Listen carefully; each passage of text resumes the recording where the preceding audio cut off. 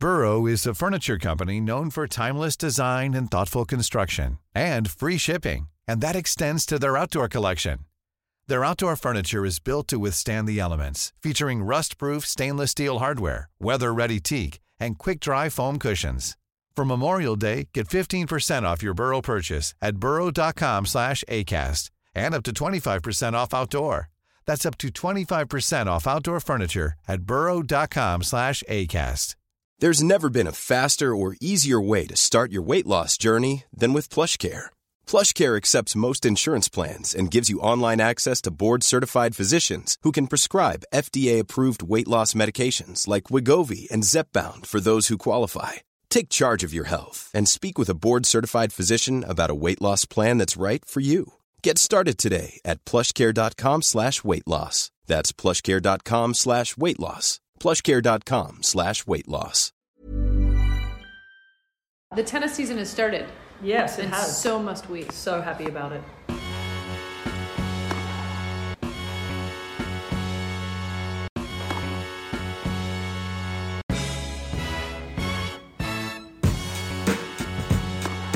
I'm not ready. Really? No. Why? I don't know. I feel like it's too soon. I haven't gotten my head around what happened last year. I feel like we're just barreling forward into a new season without me being comfortable with the next. I don't know. I feel like everyone needs more of a time off than this. Well, it's funny because hello, welcome everybody to the podcast, by the way. It's funny because I read a tweet from Tommy Paul yesterday that said, the season is, I don't know verbatim, but it was basically him saying the season is so long, but I'm so ready to start again. Because, tennis players don't like to be idle too long. They're ready to go. Yeah, it's like rest versus rest. You don't want to be too and rusty. They love playing tennis. Sure. I mean, look at Venus Williams. She's just given another wild card at the Australian Open and going to New Zealand at 41 years of age. 42? Is she 42 yet? Yeah, she is 42. Just unbelievable that she wants to keep playing and enjoy it. And anyone who gives her shit about taking a wild card, or it gives any tournament shit for her taking a wild card, you need to really consider never following tennis ever again.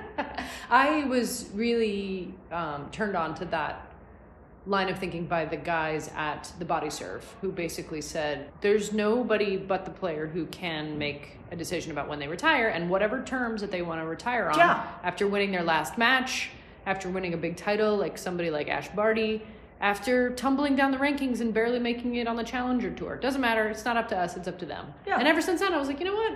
Venus Williams, as long as she gets wild cards and likes showing up, traveling with her dog, doing the whole thing, she can do whatever she wants. And some people were like, particularly in Australia, they're like, oh, wouldn't it be great? You should be giving it to a young Aussie or a young player that's trying to make... I said, do you know how many young Aussies get wildcards every single year at the Australian Open and literally barely win games? Like, it's nothing against them. And it's the same at the US Open, same at Wimbledon. Same with the French. Same with the French. Yep. You give them to... Because you're like, oh, who are we going to give them to? We've got like 7 to give out. Yeah. Well, you have 8, but, a couple of really good players like Storm Sanders is getting one from Australia, who's barely outside of getting into the main draw on her own and represented Australia so well at the Billie Jean King Cup, etc., etc. I mean, there are some players that really deserve it just outside of getting into the main draw from that country. Yeah. But there are also some that have gotten like 6 wildcards over the last 6 years and they haven't done anything with their career. So as far as I'm concerned, if Venus Williams wants to get a wildcard into any tournament forever and a day, including Andy Murray, people give him shit as well for taking wildcards. They can have as many as they want. They put more bums in seats and that's anyone the thing. else. The spectators want to see them, and the young players, almost without exception, talk about what an honor it is to share the court with somebody like Andy Murray. Can you what imagine? An honor it is to hit balls with Venus Williams. Yeah. That's so cool to say, even if you're, especially if you're young, especially if you're 18, 19 years old, to trade rallies with Venus Williams, age 42. Hey, listen. That's so cool. You can say you overlapped with one of the greatest of all time. That's amazing. I played Steffi Graf and Gabriella Sammartini in the very first time I played the Australian Open in the first round in doubles. Can you believe my luck? That's neat. How unlucky that was. But at the same time, oh my God, what a treat for me as a 17-year-old getting a wild card into the doubles. And I got one into the singles. Yes, I did. But guess what? I won a round. Hey, I beat Andrea Temesvari, which is a pretty good win back then. But I think I beat her. Maybe I lost to her. I don't know. It was a long time ago. But you won a round. But I did win a round. Yeah. So, to play Gabby and Steffi on court 1, it was packed, it was awesome. So listen, Venus, I'm glad you're going, I'm glad you got another wild card. But let's get on to the actual Australian Open from last year, or this year still. It's still not quite 23. This is a good moment because this technically is our last show of the year, but it will also serve as our first show of the next year because, like the tennis, we have now shifted our attention to Australia. Yep. And we are now in a sort of stock-taking moment. We're looking back on the best stuff that happened this year, which hopefully will give us a good prediction, preview, little teaser, if you will, about what's to come. And based on this past year of tennis, I am very, very, when I get my head into this, which I will in a few days, it's going to be incredible because what a great year we had. It was amazing. Unreal. Let's start at the Australian Open because, the run of Rafael Nadal at the start of the year was just absolutely incredible. And of course, it was just started out with some amazing matches down there. I remember sitting in the president's box actually one day. I got an invite in there and I wasn't working, and I got to watch Rafa play. You're Canadian. Denis Shapovalov. That match was absolutely enthralling. It was incredible, and then he just dug so deep through every single match. And then the match against Medvedev, to me, is equal best match of the year, maybe slightly behind one we're going to get into later. But the fact that he was down 2-0 to love, 2-3, love 40. Okay, so if he loses 1 point there, and I watched it again last week, and, honestly, Medvedev had major chances to win those 3 points. Played some pretty bad, not great tennis in those love 40 points. If he'd gone 4-2 and served to go 5-2, the match was over. I actually thought the match was over. I was sitting in Melbourne watching it, and I was like, oh, well. He almost got there because the second set took it out of him so much physically that I didn't think he was going to last 5 sets. And he wins a point at love 40, and he literally looks up at his the crowd and his box, and goes, vamos! And I'm like, oh my God, only this guy would care this much at like 2-3, 15, 40. Mm-hmm. But God love him, he wins the game, comes back, gets to serve for the match at 5-4 in the 5th, loses his serve, takes the ball out of his pocket, throws it back to the ball kid, shakes his head, and is like, oh God, here we go again. I'm going to lose another Australian Open up a break in the 5th, which he's done twice. Yeah. Once against Novak, once against Roger. And he said that in the press. He actually thought about those matches, which I find so remarkable. Me too. Usually thinking about those moments of past defeat has a way of taking you out of the moment and being negative. But it sounds like it motivated him in the opposite way. And also, you don't think that Rafa thinks negatively, but that just shows you that even he, who looks like he's so, committed and focused, is also thinking negative thoughts. But that's the difference between the greats. Everybody thinks negatively. It's how then they quickly turn it around. Yeah, how do you respond? He said that I thought that, and then I said, but I'm still here, and he has to beat me, and I'm going to make him beat me now. He has to beat me. And actually, Medvedev played a horrific game at 5-all. He really did. He did not play a great game at 5-all. And of course, Rafa got the break and then served it out. You knew that he was not going to fuck it up the second time serving for it, and he played an amazing game at 6-5. So to me, that was one of the most incredible comebacks I've ever seen in tennis. Particularly when Medvedev was playing so well. And that was the second Grand Slam final in a row for Medvedev, who won and he incredibly well at the US Open last year against Novak. Crushed Novak going for the calendar Grand Slam. So, everyone thought, okay, well, this is now the time for Medvedev. Right.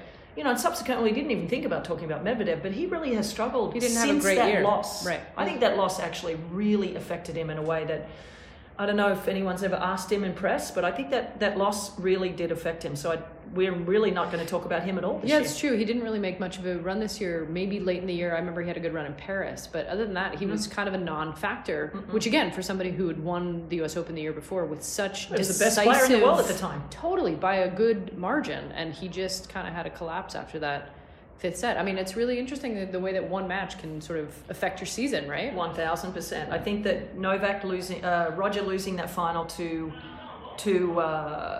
Novak at Wimbledon, I think that was the end of his career. To me, it was the most amazing match and tournament, and to see Rafa that happy when he won was incredible. We also had an amazing story on the women's side. It was Ash Barty. The kind of crowning achievement, what ended up being sort of the pinnacle of Ash Barty's career. She had a short career, all twice considered, 2 times. Cumulatively, she didn't spend that much time playing professional tennis, but man, did she make it count? When she did, she made it count. Interesting that she's released a couple of articles lately. She's going to be doing a bit of work for Tennis Australia, I think, during the Australian Open. But she said that she's enjoying her life. Not that I'm surprised. She's playing plenty of golf, drinking plenty of beer, I'd say. But I think mostly the only thing that she's a little bit confused about is, what do I do in my day? Because, as a tennis player, as an athlete, professional athlete, and anyone who has a job, I mean, you get up in the day and you have purpose. Right. And so I think she's struggling with a little bit of finding purpose in her life. I'm sort of surprised she hasn't turned into a professional golfer at this point. Maybe just because she's played a few Pro-Am tournaments. And yeah, I mean, they say anybody who retires, your health and your mental capacity declines almost immediately because you kind of run out of things to do with yourself. Very hard to be a professional golfer as well. And even if she's a scratch golfer, which she basically is, it's very hard. So it is possible. There is actually a couple of Mardy Fish, obviously is a great golfer, but and Mardy will be the first to tell you, it's very different to being a really good golfer. Well, tennis is an actual sport, so I can imagine the difficulties are myriad. Golf is a game. It's a game. It's a very hard game. Golf is a game. Just on that note, about the Australian Open, before we get off it, clearly we can't not talk about what happened to Novak at the start of the year. Oh my God. It's so hard to imagine that this time last year, everybody was glued to their screens, almost without exception, watching the drama of whether Novak Djokovic was going to be allowed to stay in Australia or not would unfold. And I know that you have your thoughts on this subject. It's just so frustrating as an American-based tennis fan having to resort to the Tennis Channel as your main source of tennis news and coverage. And granted, ESPN, which has slam coverage here in the US, and they currently have 3 of 4, although that's changing, as we all know, their job is to show the matches. But everything else, everything that happens week in, week out, that is not at a slam, including drama with international borders, heads of state, the Serbian president, the Australian president, demonstrations in the streets, all of the stuff that engulfed this Novak Djokovic, will he or won't he get into the country drama, was absolutely nowhere to be found on Tennis Channel. I was shocked because you know where it was to be found?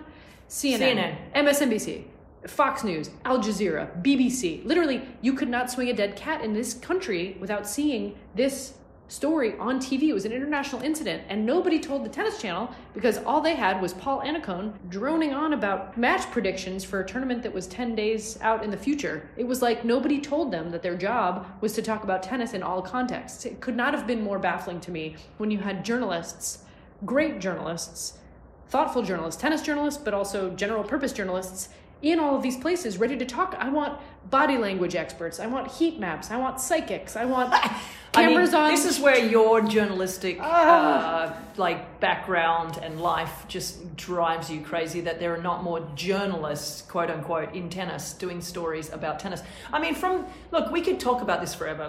You talk about the Novak situation, you talk about the Zverev situation, you talk about Nick Kyrgios, who's literally going to court in February in Australia. It's not being talked about at all in the ether of the tennis world. And a lot of it is because you don't want to piss off the players. You want them to come and do their press. You want them to come and do interviews and all that sort of stuff.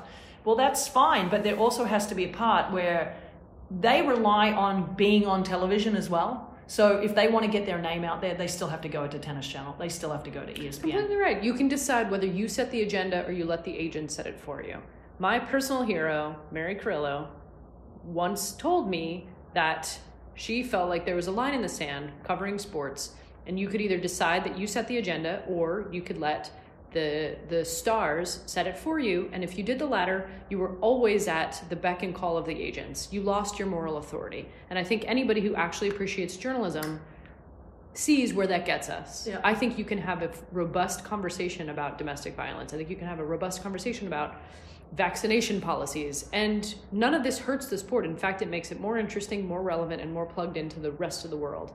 And so treating it as this fragile topic that nobody's allowed to breach, evidenced by the fact that Tennis Channel missed their own biggest story, is something I'd like to see change. I don't have a ton of faith that Tennis Channel is going to be the one to change it, but if anybody... Well, I mean, you did think with someone like John Wertheim working for them. I mean, John's a great journalist. For sure. He gets to the bottom of the piles of stuff. And, instead now he's doing 60 Minutes. I Right. mean, come on, you've got a guy that's working on 60 Minutes. You If think he he can can get to do- the bottom of that story? If he can do investigative journalism for 60 Minutes, they should be letting him do it on the Tennis Channel. And hopefully he's pushing to do it himself. Yeah, well, we'll And see. We'll see. I mean, I know one thing. I am not an investigative journalist, and I was on more friggin' networks talking about Novak Djokovic's vaccination status and COVID and blah, blah, blah. And I'm not a journalist, but I bloody tried to get the information I And could. you did. You got it right. And I will tell you, and for the record, I thought the way that Novak was treated in Australia was absolutely abominable. It was atrocious.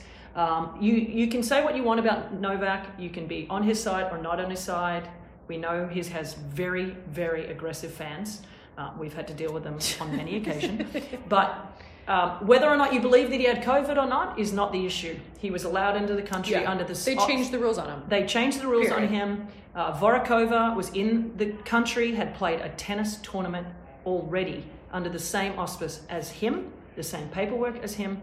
And as I said, you can say what you will. He should have been allowed in the country, and it was a political statement that they made, the Australian government, because in March they were having the Australian government were having an election, and they felt that the polls said that people did not want Novak there, and so they went with that. So they screwed him on that, and it's nice to see him back in Australia. Yeah, it's not an issue this year. It's not an issue, and I'm sure he's going to be talked about.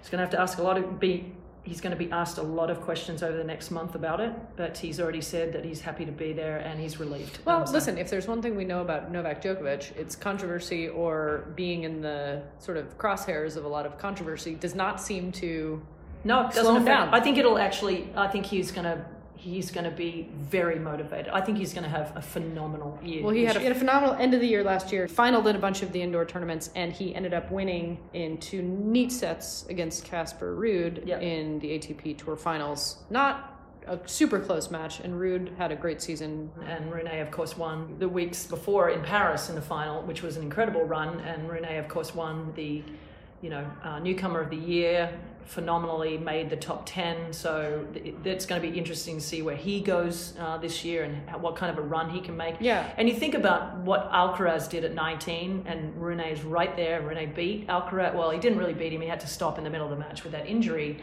But it's going to be so fun. Let's hope that Rune and Alcaraz beat up on each other as much as Roger, Rafa, and Novak over 15 years. I know, as much as you hate the length of these great players, I'm going to be excited. Want a new dynasty. They play so similarly. They're unbelievable athletes. They hit the shit out of the ball, the both of them. I think as long as you include Sinner in that trio, I'll be excited, because I like the absolutely tripartite differential between the playing styles. That for me is really fun. Okay. We skip to the French Open, where Rafa wins his 14th. I mean, I cannot even believe those words are coming out of my mouth. And when he won 10, which Novak has a chance to do in Australia, I was like, this is just insane. When you think about the record of Pete Sampras's amount of Grand Slam victories, right? And the fact that Rafa's won more than Pete won in every single category of a Grand Slam. Mind-boggling. It's just unbelievable. He crushed Novak in the quarterfinals. Probably the best fourth set, or probably the best set of tennis anyone's ever watched in their entire lives, was the fourth set of that French Open. That's quite a statement. I mean, it was. Everyone, that was the match of the year. I'm like, calm the farm. It wasn't the best match. It was the best set of tennis I've ever watched in the fourth set, when Rafa ended up winning it in 4. And then that just gave him the confidence to go on and win the tournament. Although, Zverev was giving him a tough time. Zverev, of course, rolled his ankle very severely in that match. It's kept him off most of the rest of the year. All the year. I mean, he's just coming back now. In the end of the off season. But I think Zverev was playing very, very well. I don't think there was any chance he wins that match. He lost the first set, and he was starting to choke. Okay, well, listen, we'll never know. We'll be able to see him back in action now. We'll never know. But yeah, Rafa at the French was. I mean, it's such just crazy. It's such a foregone conclusion now, but it goes without saying that 14 is mind-boggling. It's just outrageous. And we had an incredible effort from Iga, who really not only cemented her status as somebody who was pretty much unbeatable on clay, but also somebody who was going to be pretty much unbeatable for the rest of the year on almost any surface. I mean, what she did by, I saw her in the parking lot in Miami when Ash Barty had announced her retirement, and that therefore, and pulling herself off the ranking list, and therefore Iga would go to number 1 the next week. And I saw her that day in the parking lot, and I saw Daria, her sports psychologist, and her, and I said, how's she doing? And she kind of looked at me like, oh, like, I don't know if I'm ready for this quite yet. Yeah. Well, hell, was she ever ready She's for now it? ready. She wins Indian Wells. She then wins Miami. She wins every tournament leading up to the French Open. She dusted Naomi Osaka. Dusted everyone. In the finals of Miami. I mean, everybody was like, oh, finally, Naomi Osaka decided to show up and play some tennis this year. Nope, got dusted. half a set against Iga, maybe. Iga went on a 37 match win streak, which is the longest since the year 2000. It's okay, incredible. 22 years it took someone to win that many matches, and the last person to do it was Venus Williams, which is why she deserves a wild card.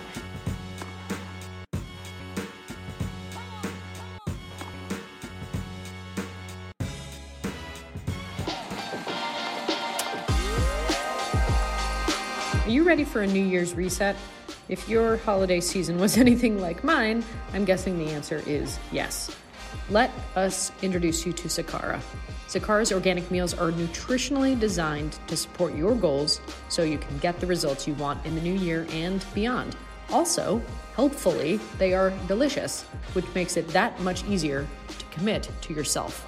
Sakara delivers science-backed, plant-rich nutrition programs and wellness essentials right to your door. Their ready-to-eat meals are nutritionally designed to deliver results, from weight management and eased bloat to boosted energy and clearer skin. Right now, Sakara is offering our listeners 20% off their first order when they go to sakara.com/racket or enter the code RACKET at checkout, RACQUET at checkout. That's Sakara, SAKARA.com/racket to get 20% off your first order. Sakara.com/racket.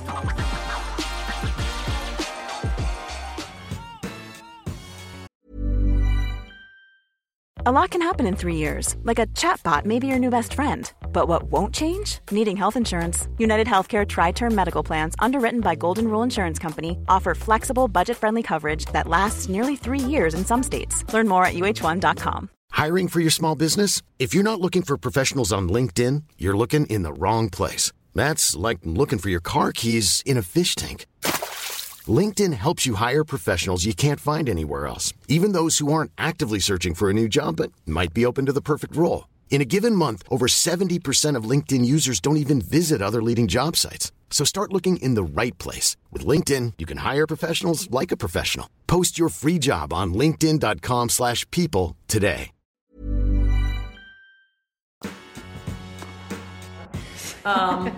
But that was just phenomenal. She's not real comfortable on grass. We'll see where she goes next year. I do have a bet on with her. If she makes the semis or better at Wimbledon, I get a nice gift. Oh, just a gift of any type? I'm not going to say which it is. But you know. But I know what it is. Okay. It's like a steak dinner? Or No, it's better than that. Okay. Because, I told her she's got to be a free psychological session? No, with Daria, no.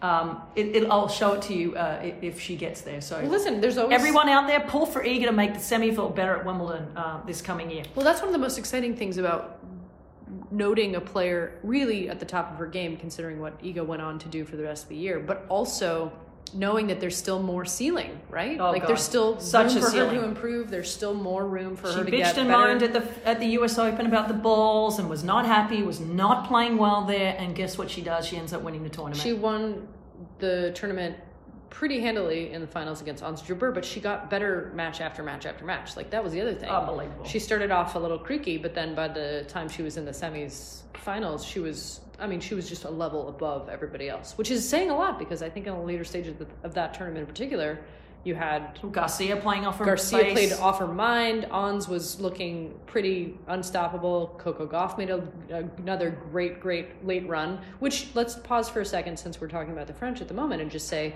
Coco Gauff, somebody who'd made her first Grand Slam final. Yeah.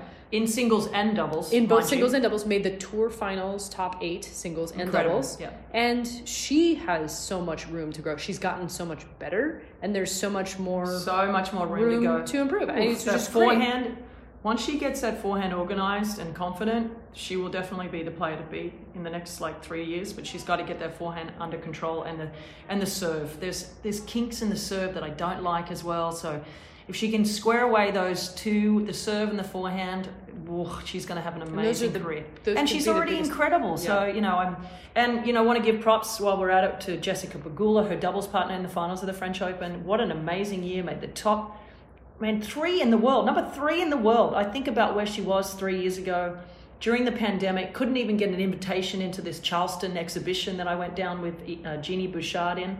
She couldn't even get in on the American team to play. And she was there practicing and went and played this event in Lexington, Kentucky, a money event as well. And, I just think about the hours that she's put in with David Witt and what an incredible job he's done with her to get to number 3 in the world is absolutely unbelievable. She wins Guadalajara, her first 1,000 victory. It took her years to win a tournament, and then she won that tournament in Washington, D.C., and really with David, and hasn't looked back. And so, Jess, super proud of you. Also an alum of the pod, Jessica and Ons. Also, I just want to shout out to Jess Pegula for having the coolest post-match press conference vibes. She really DGAF. With the beer? Just generally her vibes, and then add a beer on top of it, and she's just the person most likely to want to hang out at the bar. Yeah, got married this year. Cool. She just had a great year. Yeah, I'm a big Jess Pegula fan. Maybe the Bills will give her something to jumpstart her season with, and make the Super Bowl. She would like that. And then we'll have another great Jess Pegula run. One of a few Americans who had a really, really great year. I don't really go in for the nationalism stuff because that doesn't matter to me where people are from generally, but it is exciting after having had a bit of a dearth of exciting young talent here in the States to have not one in Coco, several, or Jess, but Francis and others, Taylor Fritz winning Indian Wells. We've had an exciting kind of young... Francis's run at the US Open was unbelievable, beating Rafa, just everything. Totally. So American tennis is looking really healthy and exciting. young, which is good. Right. I want to go to as far as Wimbledon, the ban on the Russians and Belarusians, that was, I think, a PR disaster for Wimbledon. I think the ATP and WTA also handled it woefully. It was just a disaster of an event in some ways because of that. But Rybakina, when she plays at her best, she takes the racket out of your hand. She's got a massive serve. Just hits the shit out of the ball. She made Iga look pretty average the other day at that event in Dubai. I know it's an exhibition, and also there's no ad, which makes a big difference because if you're a big server and a big hitter, you can sort of win games really easily. So I don't put a lot of credence in it, but it is still a big win. Yeah. But that was Ons to win. I thought, Ons was probably I think Ons would agree with you. Yeah.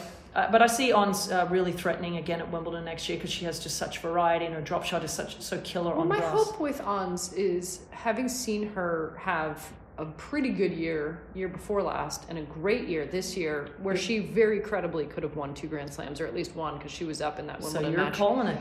Well, it's also, you see, I think, players, and Pegula is another one, where they get to that level and they either panic or they get comfortable and they say, okay, well, I deserve to be here. Yeah. I expect this of myself. And my hope for her is that tennis, just watching her variety, watching her personality, watching how excited she makes the entirety of the Arab world engaged. It's kind of similar to seeing Morocco do so well at the World Cup. Yeah. It's tennis is great when it draws on talent pools and traditions and vistas and tournament locations from all these different players. Look, she won the Karen Kransky Award as well, so she's so beloved on the tour. So I hope we have a really strong showing from Ons this year, and shout out because she's on the cover of Vogue Arabia right now, looking like she's ready to solve some crimes. Yeah, she's awesome. She looks like a cool detective. Okay, well, so we get to the summer US Open period of time. What an incredible run from Alcaraz to win the US Open. Unbelievable. This kid is so exciting, so fun. But of course, Novak misses out the US Open again because he's not vaccinated, and this is just the issue all year. Hopefully this is just over with now as far as the vaccination situation is concerned. But Novak may have cost himself 2 or 3 Grand Slams this year, which clearly he wins Wimbledon playing unbelievable tennis again, beating Nick. We forgot to mention Nick Kyrgios's run at Wimbledon. Of course, he got a default in the semis over Rafa. Everyone was looking forward to that. And a shout out to Taylor Fritz after winning Indian Wells and then making that match at Wimbledon that could go up as one of the best matches of the year, losing to Rafa and that Unbelievable 5-setter. But Nick, showed us all that he can get through to a Grand Slam final. So look out. If he stays healthy and fit, he played great after that. He won the singles and the doubles at Washington. He was a threat again at US Open, beat Medvedev. Mm-hmm. I mean, just, when he wants to play and he's fit and healthy, look out. Yeah. I was really disappointed in the way that he contended that Wimbledon final. I thought he talked himself out of it and gave the match to Novak. No, I think, you know what his problem was? I think he finally got beat by a guy that was just fitter than him.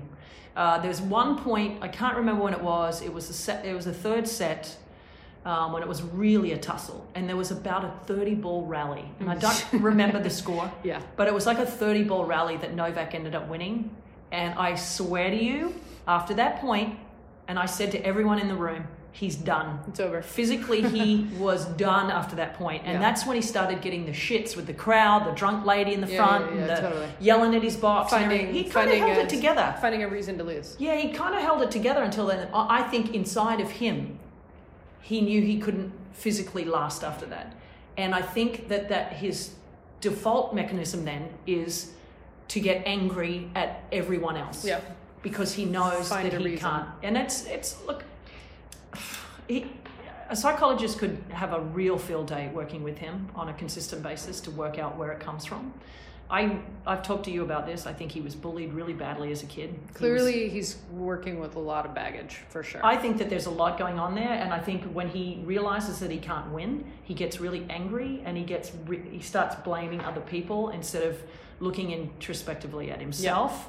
Yeah. And it's not a slight on Nick. This is just my observation. You want to see the players being able to improve not only physically but also mentally and emotionally. And to his credit, he cared, I think, deeply. For the first time in a very long time. And afterwards, which I think is really meaningful, and I think is a real step forward, as scary as it must be for him to, deeply care and then lose. Yeah. So my hope is he takes away from that, some real progress to build on. Let's hope, given this February court date, that, Yeah.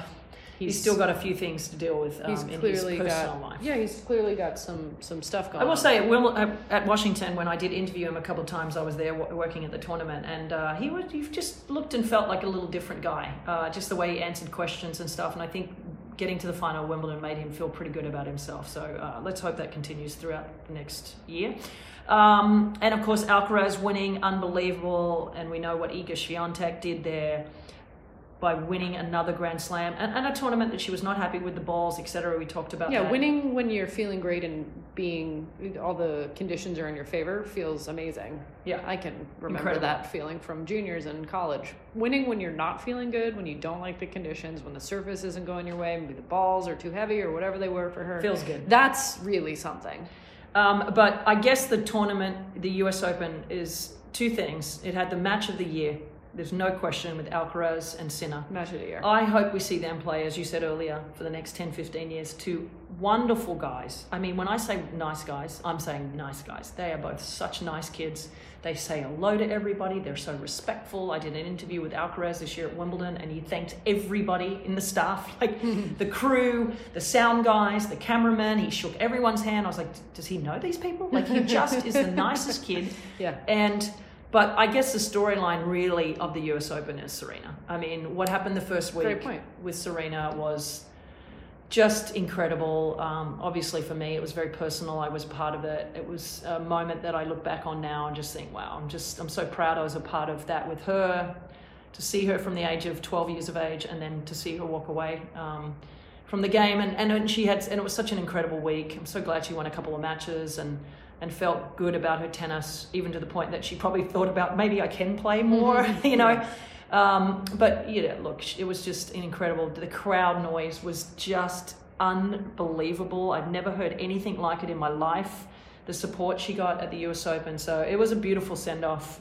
The only thing, it would have been better if she'd won the tournament, but realistically that was going to be pretty tough with lack of matches over the year. But that was an amazing moment for me, and I think for the tennis world, to say goodbye to. Completely right. And I think she acquitted herself exceptionally well. She competed, she went down swinging, and she had, I think a fitting send-off between on court, soaking up the love of that crowd, the site of her first Grand Slam victory at age 19, but also having all of these amazing cultural moments, being on the cover of Vogue, having the Fashion Week appearances, and just really getting to sort of everything. Step into this moment and sort of soak it in. So yeah, I mean, looking back on it 6 months later now and facing a tour year without her and without the other famous person who I was going to get to that. Roger Federer is a really interesting changed landscape. Yeah, I mean, we hadn't had Roger and Serena around for the last 12 months really, other than, Serena's magical run at the US Open and that first round match at Wimbledon, which was pretty dramatic to say the least. Harmony Tan, can never forget that name.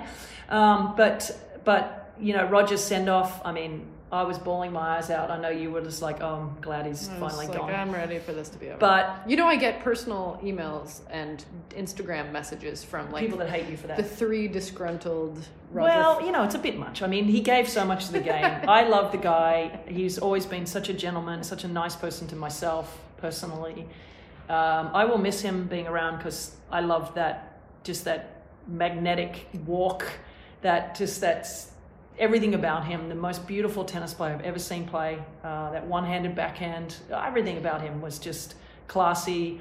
And to see him just crying his eyes out with Rafa, just bawling his eyes out, it was just such a beautiful moment for men, for us to see 2 great athletes realizing that the end was there and how much they appreciated each other and what they'd both gone through. Yeah, and just a really beautiful emotional moment. It was pretty amazing. So sadly, both of them are gone, but listen, we've got a lot more to look forward to. My hope is that, just as you mentioned, Ash Barty is going to hopefully be doing some tennis commentating for Australian networks during the forthcoming Slam. We're going to have Roger at Wimbledon, I think, for the BBC. Doing some commentating. Is that what you're hearing? That's what's been reported a couple of different places. Wow. Well, it'll be interesting to see what ESPN does as well, because I don't know if he's there for the Beeb. I don't know anything. This is obviously pure speculation. You all know that I work for ESPN, but I haven't heard anything. But my God, if we got Roger on some of the coverage, it'd be so awesome. We got to talk a couple of just little side bits. Obviously, Dominic Thiem. Let's see where he can keep going to next year. The tennis tour is better with him healthy, competing, bringing that incredible just doggedness. Still, the best tweener I've ever seen was committed at full speed by Dominic Thiem on clay a couple of years ago. Yeah. And, that wrist injury is not a joke. It's not fun. Because this guy has been in the comeback process now going on 2 seasons. Yeah. And he had some brief glimmers. Starting to get there, though. I think he's starting to get there. So let's hope for next year we get a rejuvenated team back on tour, because it's better with him in it. Much better. And, of course, Zverev, he's back as well. So, 2 really players that we thought were maybe going to take over the mantle. They're back playing. You know how we both feel about Zverev and everything that happened. Listen, his tennis is not the issue. He's playing some good tennis before he went down with that high ankle injury in the French Open. Yeah. Let's see how that case gets resolved. One thing that we didn't talk about, can I just go back to Wimbledon, is the run of Tatiana Maria. Doing it for the moms. I think if there's a fairy tale story this year, we have to give it to Tatiana Maria to make a semi-final of Wimbledon. As a mom of 2. Doing it for the moms. Just, came back. She had her second child the year before. That's awesome. We've already talked about this. She played for 6 months, which is why I don't think she should have got comeback player of the year. That should have been Daria Gavrilova. We've already discussed this for all our no one would disagree Renee with Stubbs you. tennis podcast. People know. But her run at Wimbledon was so magical. I cried every time she won. She's the nicest person in the world. Her husband's the greatest guy. Her kids are amazing. There's just nothing. Her pets couldn't be fluffier. Just nothing you can't say about this She's got girl. a great couch. She's got a one-handed The beverages backhand. in her fridge are always cold and served over ice. Shut up. She had a 2-handed backhand and went to a one-handed backhand. I respect. That is unbelievable. That I love. She chopping and slicing her way to a semi-final of Wimbledon. It was an amazing story. It was she's the Dan Evans of women's game. Dan Evans. Totally. Love you, Tatiana Maria. We love you, Tatiana. Actually, let's get her on the pod. Yeah, let's do it. But what else? I don't know. Chin Wen, she's going to be. She's on the cover. She's going to be doing. She's great on the things. cover of Racket magazine. And I remember you putting Naomi Osaka on the cover of Racket magazine years before she was #1. Way before. Speaking of Naomi, let's just say, where is Naomi Osaka? Dude, Naomi Osaka. One thing I want for her, and we've said this a little bit on the past podcast, the world's highest paid female athlete, raking in $51 million last year. I think she raked in about $50 million the year before. Yep. She's doing just fine in the bank account department. Yep. if you need to get intensive help, support, if you need to take a sabbatical, but please just do what you need to do. Because for me, it's really tough to see a player who's obviously not enjoying the sport as much as she's obviously look at not Ash enjoying Barty. Look, she accomplished winning the French Open, Wimbledon, Australian Open, and said bye. Yep. For the second time, because she wasn't happy the first time. And I don't think she ever really loved tennis to that way, and she didn't love traveling, and she didn't love being away from her family, and she didn't like the pressure and all that sort of stuff. And I think Naomi is very similar in that respect. Her family life is a little bit more complicated than Ash's, but I mean, it's clear that she's not happy, but boy, it'd be great if she was happy and got back on the tennis court. When she plays lights out tennis, like that Miami run where you're thinking, oh, hey, maybe she's into this again. She looked great up until that final against Iga. So it is interesting to see Naomi's name at the top of all these lists as earning all this money, which, look, great work if you can get it. Don't let me talk you out of a $50 million check. But, it is a little disappointing when she's obviously seemingly doing it for just the appearance fees or just the, sponsor obligations. And it's tough to reconcile that with a very, very clearly unhappy person. Speaking of unhappy, what about Simona Halep? What's going on there? What is going on there? We haven't heard much, but I don't know. Apparently, I don't know. Someone's going to get thrown under the bus there. I don't know who it's going to be, but I think someone from her team is going to get thrown under the bus. And I don't know any information, so don't think that I do.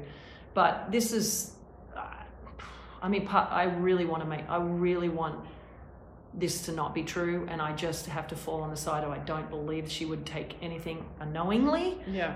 But do you think it could be a Maria Sharapova situation where somebody who she trusted to keep up with the stuff and the supplements? I don't know. I mean, listen, Darren Cahill put it out that he said anything that she would take, she would double and triple check every time. And I believe Darren. He's not going to make that up. He's not going to say that out loud publicly. He just wouldn't say anything. Right. So I just really believe, from Darren's perspective, for him to say that out loud, it just makes me feel like she wouldn't knowingly put something in her system to cheat. But listen, I guess we'll find out at some point. But at this moment in time, she ain't playing tennis. Which is really weird because, again, we look at some of the past greats. Naomi's not really playing much tennis. Yeah, Simona's out of the game. Angelique Kerber, Mazel tov. She had a kid. Awesome news. Maybe she'll come back. We've lost Andi Petkovic. We lost Andrea Petkovic, the world's most compelling tennis player. It's a remade landscape, and you want, as we were just talking about Zverev and team and all these guys, you want the best cohort of players, right? You want the most competitive, most amazing melange, or at least I do. I don't like when the season's a foregone conclusion. Yeah, I know. So more players playing well, being happy, exceeding. I want to see Caroline Garcia back up her great run. Where I think her run started when she won the French Open doubles as well. So anybody out there too, play doubles, okay? Get some match wins. Look at Nick Kyrgios winning the Australian Open and goes on a great run, and Garcia wins the French Open, has an unbelievable season immediately after that because I think it gave her a ton of confidence. Also, I love when the players take competing for their country really seriously. Canada lifted the Davis Cup trophy this year. I don't need to say that to you, somebody who made a career. FAA, what a run he had. Felix Auger-Aliassime finally breaks the curse of getting into all these consecutive finals and losing by winning.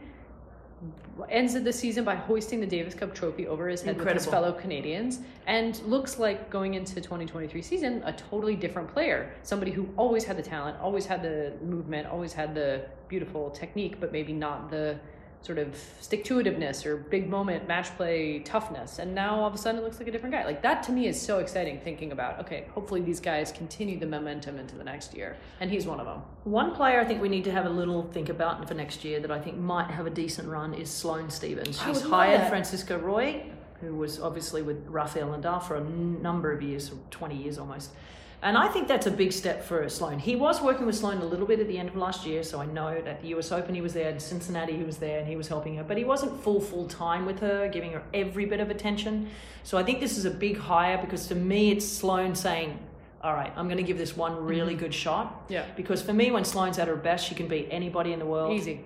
I thought she could have won 5 Grand Slams. She's only got that US Open only. I mean, I'd take it. I'd take it. Sure. But I think when Sloane Stephens plays underperformed. Well, she's unbeatable. She should have won the French Open the year that Simona Halep won. Yep. So I think this is a big hire, and I think this is letting everyone know, listen, I'm really serious, because she kind of, since Kamal Murray and him in and out and random coaching, this is a big statement by her saying, all right, I'm serious about this year. So look out for Sloane Stephens next year, 2023. Ooh, I hope that prediction comes true. That me would too. make me very happy. Because speaking of Americans, also, Sloane is just so great on the mic.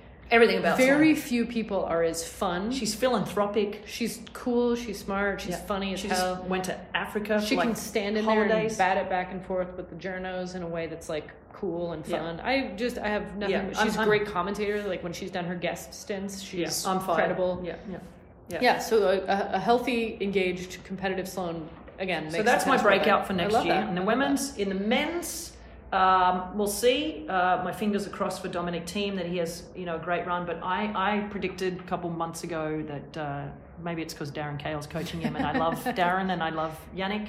But I think Yannick Sinner's going to really surprise a lot of people next year. So I'm hoping that those two are my standouts for next year. We'll see what happens. But 2022 was amazing. There was a lot of rocky moments between vaccinations, Wimbledon, the whole thing. Serena retiring, Roger retiring, but it was a great, fun year. Great year. I want to see a few people do much better, and by those people, I don't mean tennis players. I want the Tennis Channel to do dramatically better. I want the governing bodies to do dramatically better.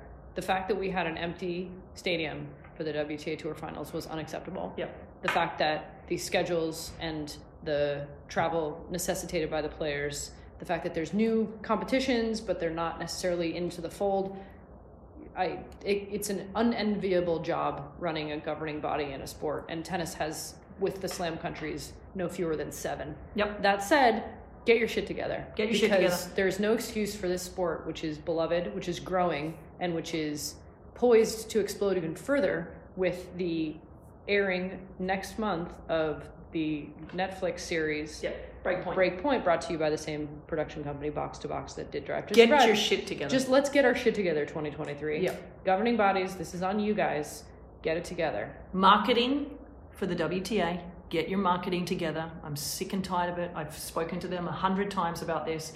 Their marketing, I know they don't have that much money, but get your shit together with marketing. You do and I mean this with all my heart. You stink at it, okay? The marketing for the WTA is horrendous. It is run really shoddily half the time. I think and I love Steve Simon, but we need new leadership. I believe that at the WTA. I think the ATP are doing a better job on that front, even though they've had their moments. ITF, Grand Slams, everybody. Let's get our shit together. And Tennis Channel, stop showing pickleball. It's terrible. All right.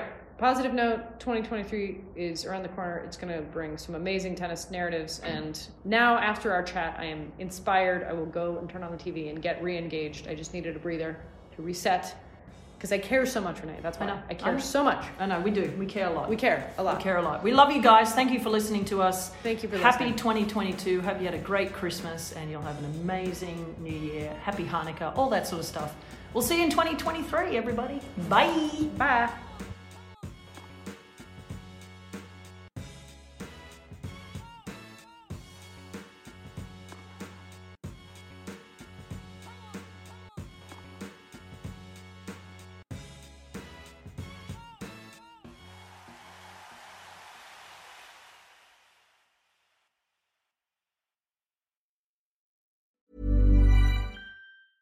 Even when we're on a budget, we still deserve nice things. Quince is a place to scoop up stunning high-end goods for 50 to 80% less than similar brands. They have buttery soft cashmere sweaters starting at $50, luxurious Italian leather bags, and so much more. Plus, Quince only works with factories that use safe, ethical, and responsible manufacturing. Get the high-end goods you'll love without the high price tag with Quince. Go to quince.com/style for free shipping and 365-day returns. This message comes from BOF sponsor eBay. You'll know real when you get it. It'll say eBay Authenticity Guarantee. And you'll feel it. Maybe it's a head-turning handbag, a watch that says it all, jewelry that makes you look like the gem, or sneakers and streetwear so fresh every step feels fly. eBay gets it. So look for the blue check mark next to that thing you love. And be confident that every inch, stitch, sole, and logo is checked by experts. With eBay Authenticity Guarantee, you can trust that feeling of real is always in reach. Ensure your next purchase is the real deal. Visit eBay.com for terms.